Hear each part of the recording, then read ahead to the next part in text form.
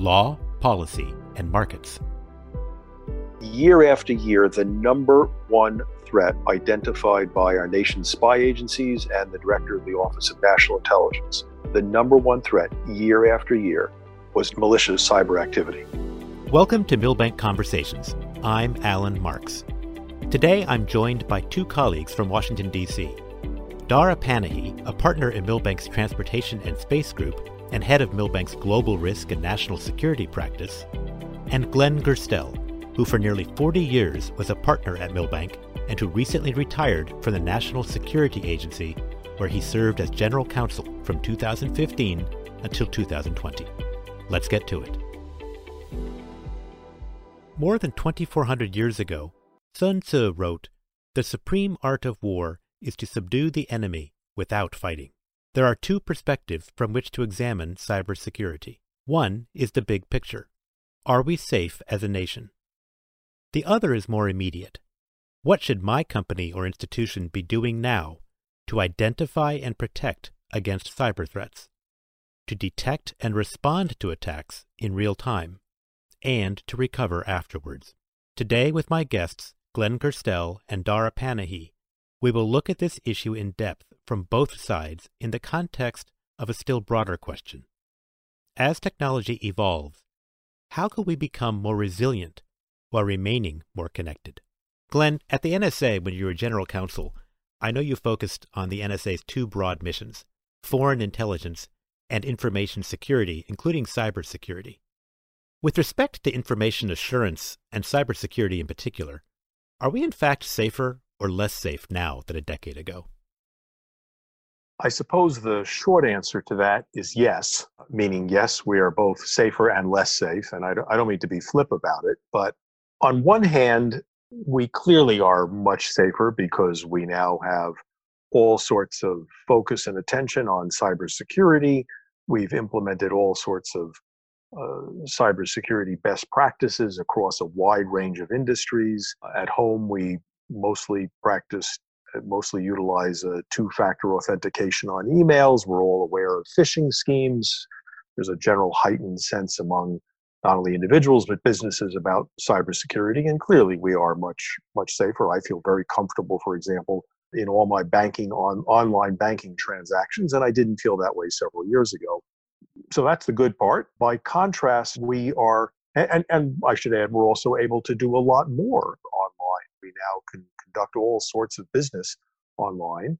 So if you look at it as a proportional matter, namely the ratio of the cybersecurity threat relative to the benefit we get from being online, I don't know that it's remained constant or whatever. My sense is that probably the benefit has grown dramatically, and so has the cybersecurity risk and vulnerability. It's sort of a two-sided coin because the criticality and utility on one side also leads to vulnerability on the other side. But it's also true that I think in some sense, if you had to pin me down, I'd probably say the cybersecurity threat is getting worse in the sense that it's more sophisticated, and the speed at which the cybersecurity threat develops outpaces our ability to effectively address it. It's always the case that the cybersecurity criminals are just one step ahead, and then we catch up and figure out a way to do it. So, for example, as recently as a few months ago, we were quite worried and still are worried about ransomware. But we said to ourselves, okay, the solution to that is to have backup data. And as long as you have a backup, even if you had ransomware lock up your computers, your data center, you'd be okay because you could have a backup. Well, now we're seeing cyber criminals have such sophisticated ransomware that it kills the backup ability for the last few weeks and then springs into action with its ransomware lockup. So all of a sudden, we're now having to deal with an entirely new threat. As I said, we've come a long way from when cybersecurity was simply worrying about those nasty, funny emails from Nigerian princes demanding additional money. But it's gotten a lot more sophisticated, and we are struggling to keep up. So, Dara, if you look then at individual businesses, how important is it to identify cyber threats and to integrate that into kind of an inventory of what their IT and operation systems are doing? So it's a very good question, Alan. And in whatever context you look at it, whether it's the day-to-day corporate compliance and governance context, or whether it's in the context of a financing or an M&A, where cybersecurity had maybe 4, 5, 6, 7 years ago not even been on a check the box type diligence review, but much more as part of a bundled IT review. I can tell you now that that certainly has escalated to one of the tier 1 diligence areas, as well as one of the higher levels of governance imperatives for many of the companies that we work with. And it's across the board, so it relates to making sure that cybersecurity and cyber management threat protection has become something that is very much receiving the C-level's attention as well as the board's attention, and that there be in place certain tenets of key compliance and management. So that means having a policy and procedure. That means having accountability in the organization, not just within IT, but outside of IT, to make sure that it is being managed properly, making sure that some of the best practices elements, such as not just the infrastructure necessary to protect against cybersecurity, but audits, intentional cyber intrusion attempts as part of an audit, a recovery plan, and in some cases, things such as insurance be all in place and be tested for resilience and for their efficacy, to make sure that as an enterprise, one can not only survive the cyber threats because they're becoming part of the sort of daily diet of activity, but in fact, as an evergreen process, use things that happen to bolster and improve the company's compliance function. Because as we've seen, whether it be the Marriott case and dozens of other cases that have occurred, when it does occur, it can be debilitating and extremely distractive. It's not just dollars and cents, but it's the amount of time and effort management and external advisors have to spend to remediate the problem, to plug the hole, if you will, fix it, and then make sure it doesn't happen again. And that, it's important to understand, is an evergreen process. As Glenn mentioned, it's a cat and mouse game between the criminals and the specialists that engage in this and the companies that are at risk for the impact of what happens. And we're trying to get our clients to understand you need to be proactive, not reactive. Glenn, has the pandemic revealed new vulnerabilities too? There's a saying that historians have that pandemics don't change history, they accelerate it. And I think there's definitely some truth to that. It's tempting to make some analogies to broad societal trends that arose and were prompted by the Black Death in 1348, the Spanish flu in 1918, and now the COVID-19 pandemic of 2020. I think not only do pandemics accelerate some trends, but they also, like almost any crisis, reveal both strengths and weaknesses. And we can talk about the strengths, but I think the sort of more interesting purpose for today's discussion is the vulnerabilities and weaknesses. I think there are a handful, or we could point to several, but I think there are a handful of vulnerabilities that have been revealed and accentuated by the pandemic. One, quite clearly, and this doesn't require any special pair of eyeglasses to witness, but the pandemic has made clear that due to technology, we now have all sorts of layers, complicated layers of global dependencies. Trade, whether it's trade, transportation, finance, etc. We all knew that. It's an obvious point, but the real extent of it is made manifest by the disruptions associated with the pandemic. Secondly, after the 2008 recession, American companies and companies around the world, but especially American companies, took great efforts to wring out any inefficiencies in their supply chain and try to get just-in-time manufacturing in low-cost environments overseas. That was terrific. That enabled incredible cost savings. But the flip side of that, the vulnerability side of that, of course, is lack of resilience, because you have single-source suppliers, you're dependent on certain modes of transportation. And who would think that a pandemic affecting Wuhan, China, would have something to do with what's on your supermarket shelf here in the United States? But clearly it does. So I think we weren't fully ready for that. We weren't really ready for the advent of remote working from home, which the pandemic has forced tens of millions, not all. There are many jobs that can't be sourced at home, can't be done at home. But clearly there's been an acceleration of the trend to work at home. It exposed the vulnerabilities. It also exposed the good capabilities we have of being able to run businesses. Pretty fascinating how much can be done online. And of course, the fascinating question will be, just how much of this reverts to the normal businesses of being conducted in offices and how much can remain online, and what cost savings will result from that. Another vulnerability and indication of how social norms aren't quite caught up with the technology has been made clear in the current debates over surveillance for public health. Just what kind of surveillance do we want for public health? Is it okay for governments to track our whereabouts to see where infections may be spreading? Is it okay for telephones to have an app on them that reports your location and who you've been in contact with for purposes of perfectly good purposes, namely not keeping track of a disease? But our society isn't quite sure what kind of surveillance it wants. So these are all vulnerabilities and social norms that have been revealed due to the pandemic. Alan, I'll add a little bit to that, if I may. I think from the practical perspective, much of what, as Glenn has mentioned, has very much put the microscope on the practical elements of when cybersecurity on an enterprise basis works and when it doesn't.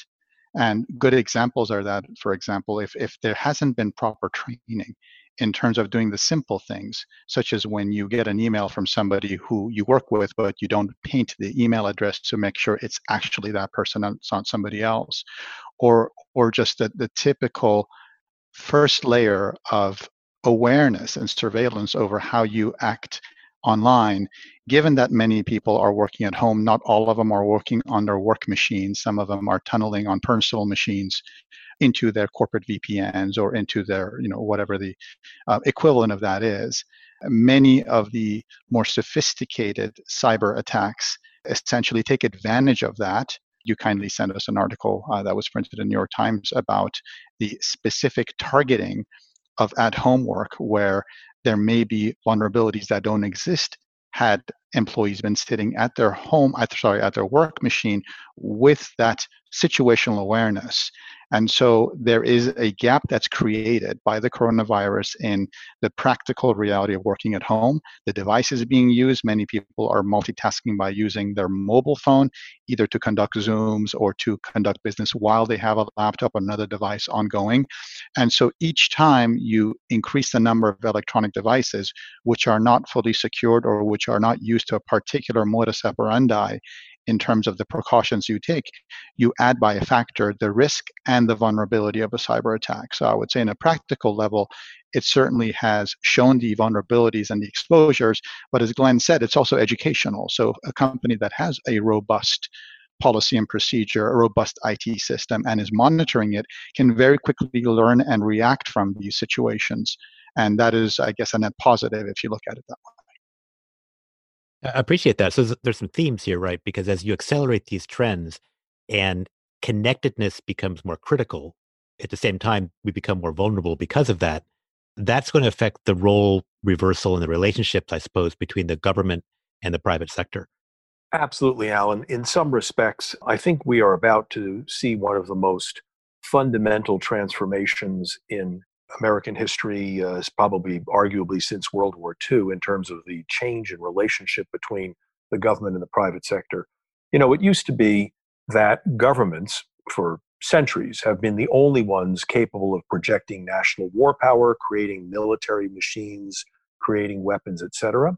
And it was the private sector that was largely free to fulfill its own, at least in the West, its own commercial enterprises. And there was a pretty sharp line between national security and what the private sector did. That line is getting blurred, and indeed, power is shifting from governments to the private sector, all because of technology. We're seeing the private sector amass more data due to the advent of 5G telephony, the adoption of proliferation of the Internet of Things, cloud computing, the extraordinary role that we will about to see for artificial intelligence. All of this will create incomprehensible amounts of data in the private sector's hands, more than any government could possibly, more than any surveillance-happy government could ever hope for. That's going to, in effect, cause a change in the balance of power, because to go back to our earlier comments, all that valuable, incredibly revealing data in the hands of the private sector introduces a vulnerability and a criticality, which is to say that it'll affect our national well-being if there's mischief or havoc associated with it. And that in turn is the definition of national security, namely our national well-being. When I was a kid, there was no one company that really could have affected our national well-being. Oh, I suppose maybe if General Motors stopped producing cars, that would have had a little bit of an effect over time, but it would have been attenuated, would have been lots of ways to offset it. And here now, to use a slightly different analogy, a malicious video spreading on Facebook in the matter of hours can cause national disruptions. It can also lead to benefits, such as we saw with the George Floyd, the reaction to the recent killing and the increased protests for racial justice. So it has benefits as well as negatives. But we're clearly at a point where the private sector is about to undergo a transformation and have a lot more power and data associated with it, and therefore responsibility. And that'll be a fundamental change. My last comment is just one example. Again, when I was younger and when most of us would watch TV and look at the spacecraft launched by either the Russian governments or the United States governments by NASA, just a few weeks ago, we saw a private launch vehicle and a private manned spacecraft. Who possibly could have imagined that a decade ago? Yeah, you bring up an interesting point too, though, when you talk about public and private and the different spheres they have, not just with respect to the collection of information, the collection of data, but also manipulation or application of data. So I know in looking at Section 230 of the Communications Decency Act and this whole question about free speech and platforms and liability for being a platform that has users expressing views, we've bumped up against questions of whose role is it and how should the private companies and the government either collaborate or cooperate or compete with respect to regulating that public space, because that social connectedness could also lead to social manipulation. And that gets us also then, I guess, into security of elections and all the rest of it. How do you see that evolving? Either how would you wish it to evolve or how do you actually see it likely to evolve?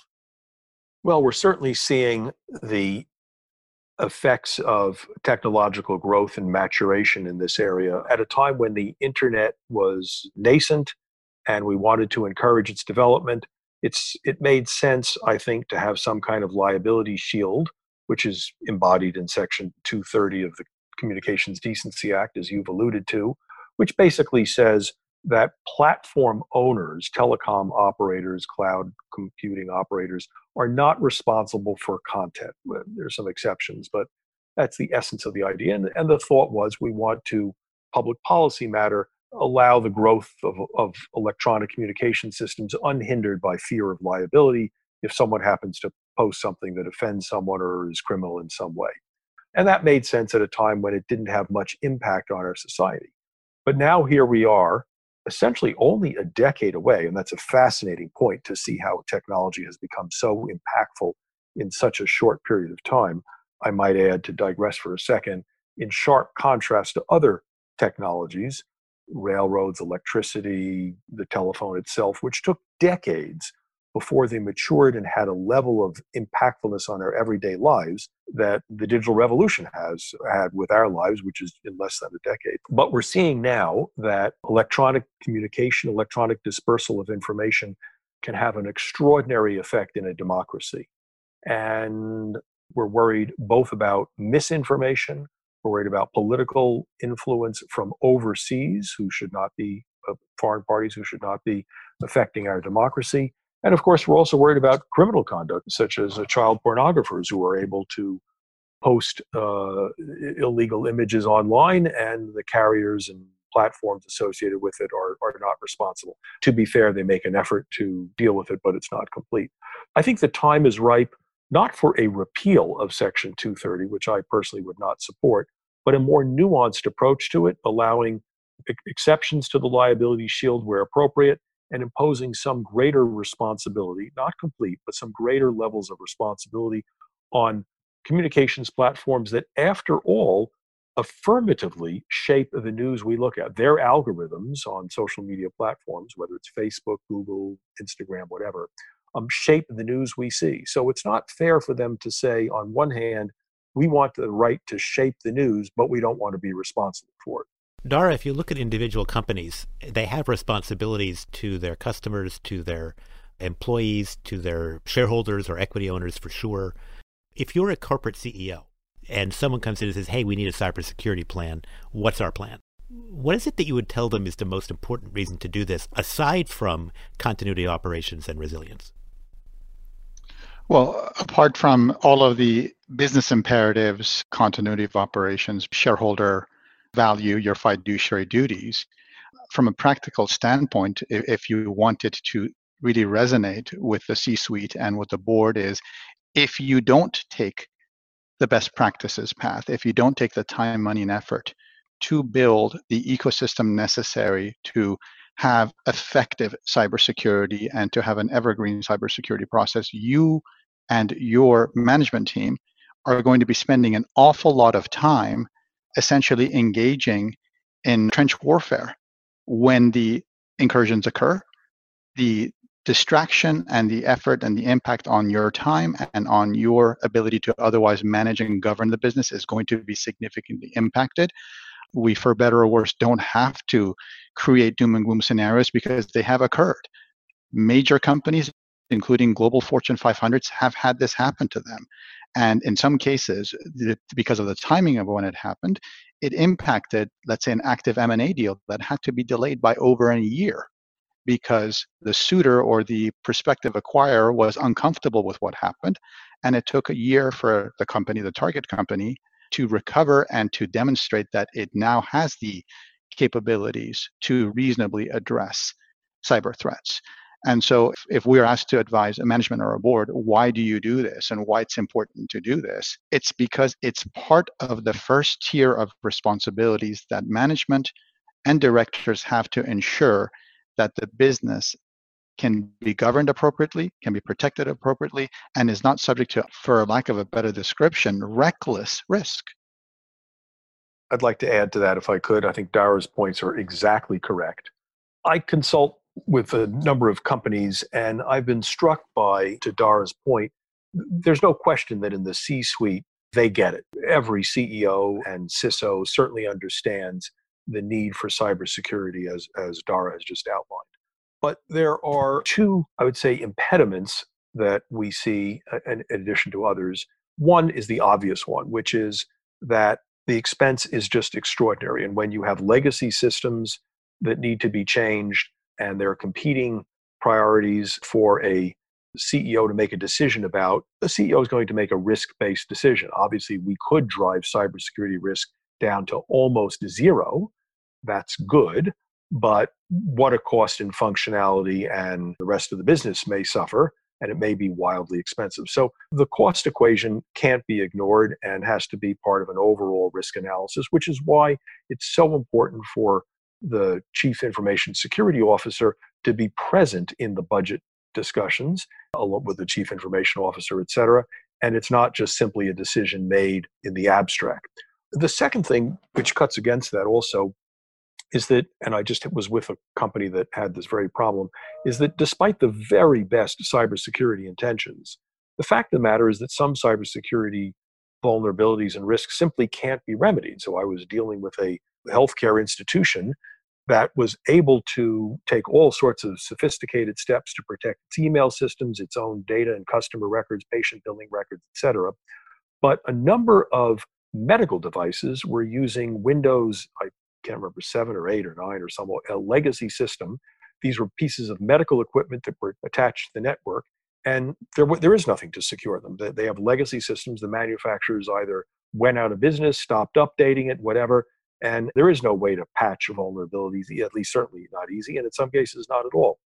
So our military knows this problem in spades, but it certainly is true in the private sector, where it's not just simply a question of, oh, just throw money at the problem and it'll go away. So, Dara, if you're looking at a private company which is using a third party, they're outsourcing either IT management, cloud storage, or even basic operating and control systems that are important to their business. How should that company protect itself when they have those third parties, and where do the liabilities flow? Well, that's an awfully good question, because one of the key considerations for companies is when, not just in a typical outsourcing scenario, but even in the more, I would say, rudimentary situations where there is some level of data that typically will sit outside a company's IT system. It could be how they store data. It could be how they manage simple things like payroll or otherwise. It's very important for a company to do a deep dive and assess the policies, procedures, considerations of its outsourced suppliers. And you really have to treat them as if they are you. You really have to have the same level of scrutiny and oversight in terms of the comfort level that one would have in outsourcing that activity, because whether the data is on a recurring basis outsourced or provided, or as we say in the industry, dumped to that party so that they can manage it, or whether there is an open channel, open link to the company's own IT system, for better or worse, it has to be viewed practically as within the boundary of the company's IT system. And the company has to be very comfortable that the outsourced party is adhering to the practices that they're comfortable with. And to Glenn's point, it's absolutely right. At the end of the day, it's risk management and it's cost benefit. And no system is 100% secure. But at the same time, and as Glenn said, it cuts against it. If you have a company that is being asked a question and they say, we have no problems, or we haven't had any cyber intrusions, or we have zero issues, to us, that's one of the primary red flags, whether that occurs inside the fence line or with a third-party supplier, because typically that shows that there's either, in the worst case, lack of candor regarding what's happening, but even more nefarious could be that there's either lack of concern or neglect or unawareness of what's going on. So there is no perfect system. One would have to treat the outsourced parties, assume that they are essentially the same as the company's own enterprise system, and make sure that you get comfortable that the vendor is adhering to the practices that are appropriate for the company. So I know there's different ways one can approach cybersecurity. There's, look at the different types of threats, denial of service, stealing information, ransomware, and so forth. I know in my own space in energy and infrastructure, companies are very concerned about the resiliency and security of communications and energy and water networks, and are focused maybe less on IT and more on operating systems and industrial control systems. Another way to look at it, though, is where is the threat coming from? So, Glenn, I could ask you, if you look at foreign threats especially, and I know there's 4 countries, Russia, China, Iran, and North Korea, that are often identified as foreign adversaries to give rise to concern, how do the threats differ from nation-state actors versus cyber criminals versus hacktivists or others? Alan, for the past several years, not this year, but for the 4, 5, 6 years before that, Congress has held an annual global threats hearing, which is both public and then there's a classified piece to it. I sat in on both the public and classified pieces for the last 5 years. And it was fascinating that year after year, the number one threat identified by our nation's spy agencies and the director of the Office of National Intelligence, the number one threat year after year was not North Korean nuclear missiles, not Chinese submarines, not whatever, but the threat of malicious cyber activity. It is a very serious threat. We have a domestic component to it, but the most pernicious threat is from overseas. You are correct that there are 4 countries that our national security apparatus has identified as being the source of the bulk of serious cyber threat. There's something called advanced persistent threats, APTs, is in the cybersecurity industrial sector, as they're called. And it's Russia, China, Iran, and North Korea. 2 of them, Iran and North Korea, are probably more limited in their activities. Iran is up to some general mischief. A number of their foreign cyber actors have been indicted. They've been tried to get into both infrastructure and banking systems in the United States. We've seen that with criminal indictments against ones we've been able to attribute and identify. North Korea, the same. Obviously, one big splash was the Sony attack years ago on Sony Pictures in Culver City. And pretty fascinating. Had North Korea launched a missile against Sony Pictures in Culver City, we know what the response would have been. It probably would have been involved in a B-52. But instead, the response from our government was, I wouldn't say nothing, that's not fair, but certainly did not involve a robust, muscular response. There were sanctions and diplomatic protests, et cetera. But a response to a cyber attack isn't necessarily going to be responded to in kind. North Korea is principally interested in getting money for their authoritarian regime. So they're looking at cryptocurrency theft and to some extent banking theft around the world, including in the United States. China is principally focused through a whole-of-nation approach, a fascinating whole-of-nation approach on what has been called the greatest transfer of wealth in history, namely the cyber theft of intellectual property from America and Western Europe. it is on an extraordinary, almost incomprehensible scale, involving not only the entire Chinese security apparatus, but state owned enterprises and Chinese commercial enterprise itself, with a very, very focused attempt to obtain technology in particular areas. We've seen there have been a couple of cases, lawsuits involving theft of information in the solar energy area, in chemicals area. This cannot be understated in any way. And then finally, we have what to me is the most, I guess I'd say, evil, which is Russia. Russia is not so much interested in stealing money or stealing intellectual property. It's not quite sure what the hell they could do with intellectual property even if they got it. By the way, we're dealing with a country that has the GDP of less than Pennsylvania and Illinois. So here's a relatively small country in economic terms, and yet look at the havoc it produces because of the low barriers of entry for malicious cyber activity. What Russia is principally interested in is two things. One, some ransomware through cyber criminals that are connected and tolerated by the Kremlin. And then secondly, disinformation and misinformation spread by the Internet Research Agency and other arms of the Kremlin, some through enterprises that are closely connected to the Kremlin, and some through the Russian military intelligence unit called the GRU, and some through the Russian equivalent of the CIA, which is the FSB, who, by the way, is much more sophisticated than their GRU counterparts. Their GRU counterparts are a little clumsy and sometimes end up getting caught. We saw a few years ago that a couple of their agents were arrested by the Dutch police after they were trying to do surveillance on the Organization for the Prohibition of Chemical Weapons in The Hague, which in turn was looking at those poisonings in Salisbury, England. So they figured, why don't we go hack the organization? And of course, they were caught red-handed. Very, very serious threats by all four countries, and that's not the whole of it. So, Dara, if you look at this from a national standpoint, from a national security standpoint, very easy to draw lines around borders. But we also have companies that operate internationally. You're dealing with CFIUS approvals for M&A clearance when a foreign company is buying into a United States enterprise. We have companies that have to comply with different rules for cybersecurity and other things in the EU versus North America versus Latin America and elsewhere. How does a multinational footprint of companies in our economies bump up against and work within that kind of nation state framework?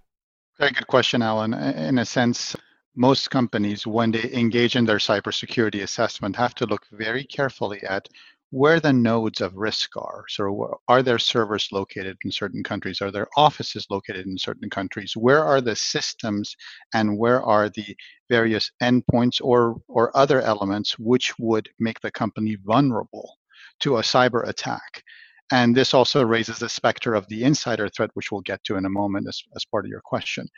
Thankfully, there are global standards and technical standards that are largely accepted by industry that companies can look to in terms of how they manage their cybersecurity, how they organize and implement their IP and IT resiliency so that they can comply with whether it's US regulations or US requirements or certain standards. Because there is no one test that one can meet in order to magically be cyber compliant, if you will, depending on the jurisdiction and depending on the area of the company's industry focus and other factors. There are what we call sort of good practices up to best practices of what companies can engage in terms of making stakeholders, whether it's as part of a regulatory review or whether it's part of a third-party technical company that's been hired to ensure that a target company is reasonably protected. There are standards that can be adhered to by companies looking to make sure that this is not an area of particular vulnerability. But one area that has proven to be particularly difficult to manage is what we call the insider threat. And the insider threat comes in two flavors. It's usually, mostly thankfully, just some either lack of understanding, lack of knowledge, misuse of a privilege of login credentials. It's an employee that didn't intend to, but somehow caused or resulted in a cyber threat or cyber vulnerability. Then there's a more nefarious element of that, which is an employee that intentionally engaged in activity that caused a cyber vulnerability and or opened the door for a cyber threat. And that can be for a gamut of reasons. It could be an employee that's simply upset with the company. It could be a retribution effect. It could be for money. We've seen that actually also play out.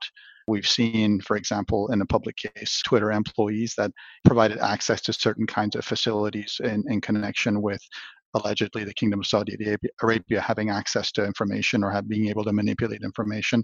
So there is a significant insider risk that has to be managed through a host of different tools. And this obviously includes education, making sure that employees are educated and understand the consequences of actions, whether it's on a mobile device, on a wired or wireless element of the IT system. It's IT system having the ability to monitor and to be able to identify threats when they occur. And then obviously the very quick and immediate ability to get into remediation, get into continuity, and then sort of solve it. In our own organization, we're taught very carefully, if you get an email from so-and-so, but it's not the Mailbank address, immediately do these three things. Delete out of your outbox, call IT. That kind of very basic behavioral education can go a very long way to solving many of the problems, because you're able to immediately isolate the problem, get IT involved, and hopefully remediate it before it results into malware, ransomware, or something worse. But coming back to your question, really there are standards that are largely accepted as global standards, and on a cost-benefit basis or based on the resources of the company, these standards are adhered to and they're largely accepted across borders. Thanks, Dara. Glenn, I know you've quoted hockey legend Wayne Gretzky in the past and talked about his secret to skate to where the puck is going to be, not just where it's been. If you look at cyber risks and as technology and communications and data usage continues to evolve over the next decade, where's the puck going to be? Well, if I knew where the puck was going to be, I'd probably be pretty wealthy. The short answer, and I don't mean to be flip, is I think none of us know. We have some hints and suggestions as to where it might go. I, for a number of years, would start some morning meetings off in the Joint Operations Center between the United States Cybercom and the National Security Agency, which was a fabulous room filled with all sorts of high-tech electronic equipment, as you would expect. And on one of the most amazing things was a large screen that must have been, I don't know how many feet wide, but 20 feet by 20 feet or something, a giant screen showing worldwide malicious activity. And it was just extraordinary for me to see how pervasive, how ubiquitous malicious cyber activity is. It's hard to see how that's going to change with low barriers to cyber mischief and the vulnerabilities being so great. So I don't necessarily think we're going to solve the cybersecurity problem. There isn't a single solution. There isn't one magic bullet that's going to put an end to it. And yet, by the same token, I also can't see us having this podcast 10 years from now saying, gosh, we still have the same cybersecurity problem. So I do think we will take effective steps towards better authentication of users on networks. We will make networks more robust, resilient, and secure. I think we will find ways using everything from facial recognition technology, biotechnical mechanisms, et cetera, to provide a better authentication experience.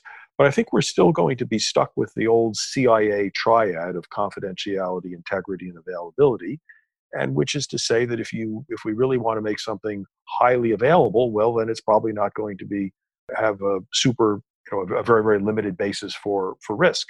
It'll probably be a riskier thing. On the other hand, we could get systems to be super confidential and secure, but then they're awfully clunky and hard to use because you need 7 passwords to get into them. So I think that basic dynamic isn't going to change.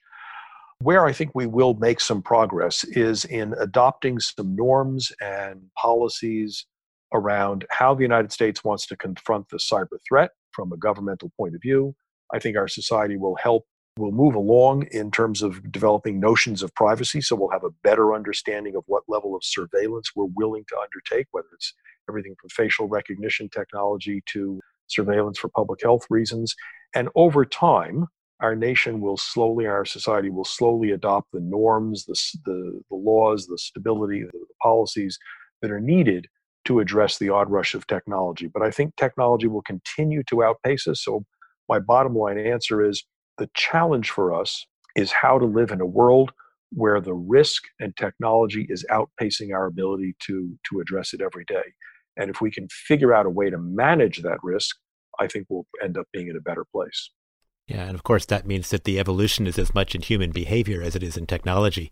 I'm kind of reminded of there's an old Gene Spafford quote about the only truly secure system is the one that's powered off. Not a world we want to live in. Well, you don't have to worry about the integrity of data in that system, yes. That's true. That's true. So where do you see the U.S. government moving in terms of how it is organized to confront cyber threats? I think we're on the verge of some transformation in government itself. And the Cyberspace Solarium Commission, which many of your listeners will be familiar with, but if not, I urge them to look at the report released this March. It's online from the Cyberspace Solarium Commission. Issued a very thoughtful report, which didn't have anything really new in it. And I don't mean that as a criticism, but it aggregated all sorts of good ideas that have been floating around in the cyberspace world and distilled them into some very, very excellent, thoughtful recommendations. And one of those recommendations was that we need to address the gaps in organization in the federal government. There are some 60 odd committees and subcommittees of Congress that have jurisdiction over cyber in one form or another. And cyber authority within the executive branch is dispersed among literally every executive branch, including a number of independent commissions. Of course, the bulk of it is housed in the Department of Homeland Security, but even that leaves something to be desired in many respects. I don't mean in terms of the quality of their work, I mean in terms of the authorities they have and what they're capable of doing. I think we're going to see at some level the appointment of a cybersecurity director as proposed by the commission in the White House, even though the Trump administration is objecting to it. And while I used to be opposed to the idea of the creation of a cyber department at the cabinet level, a Department of Cyber, because I thought it was redundant and costly and might not be effective, I've now come to the view that cyber will be of such paramount, overarching importance in our society that we probably do need a department just focused on cyber. Well, let me ask you a question about that, because you talk about government organization, and I've always been kind of struck just personally that when it's executive departments or congressional committees, a lot of it is stuck as 19th century economic boundaries. And in those silos, it makes it much harder to have that cooperation and to deal with unintended consequences. Cyber is one area, climate change is another, public health is another. There's kind of these overall themes of resiliency, of how a change in one area like energy can really be related to something else like labor patterns and labor markets or housing and land use.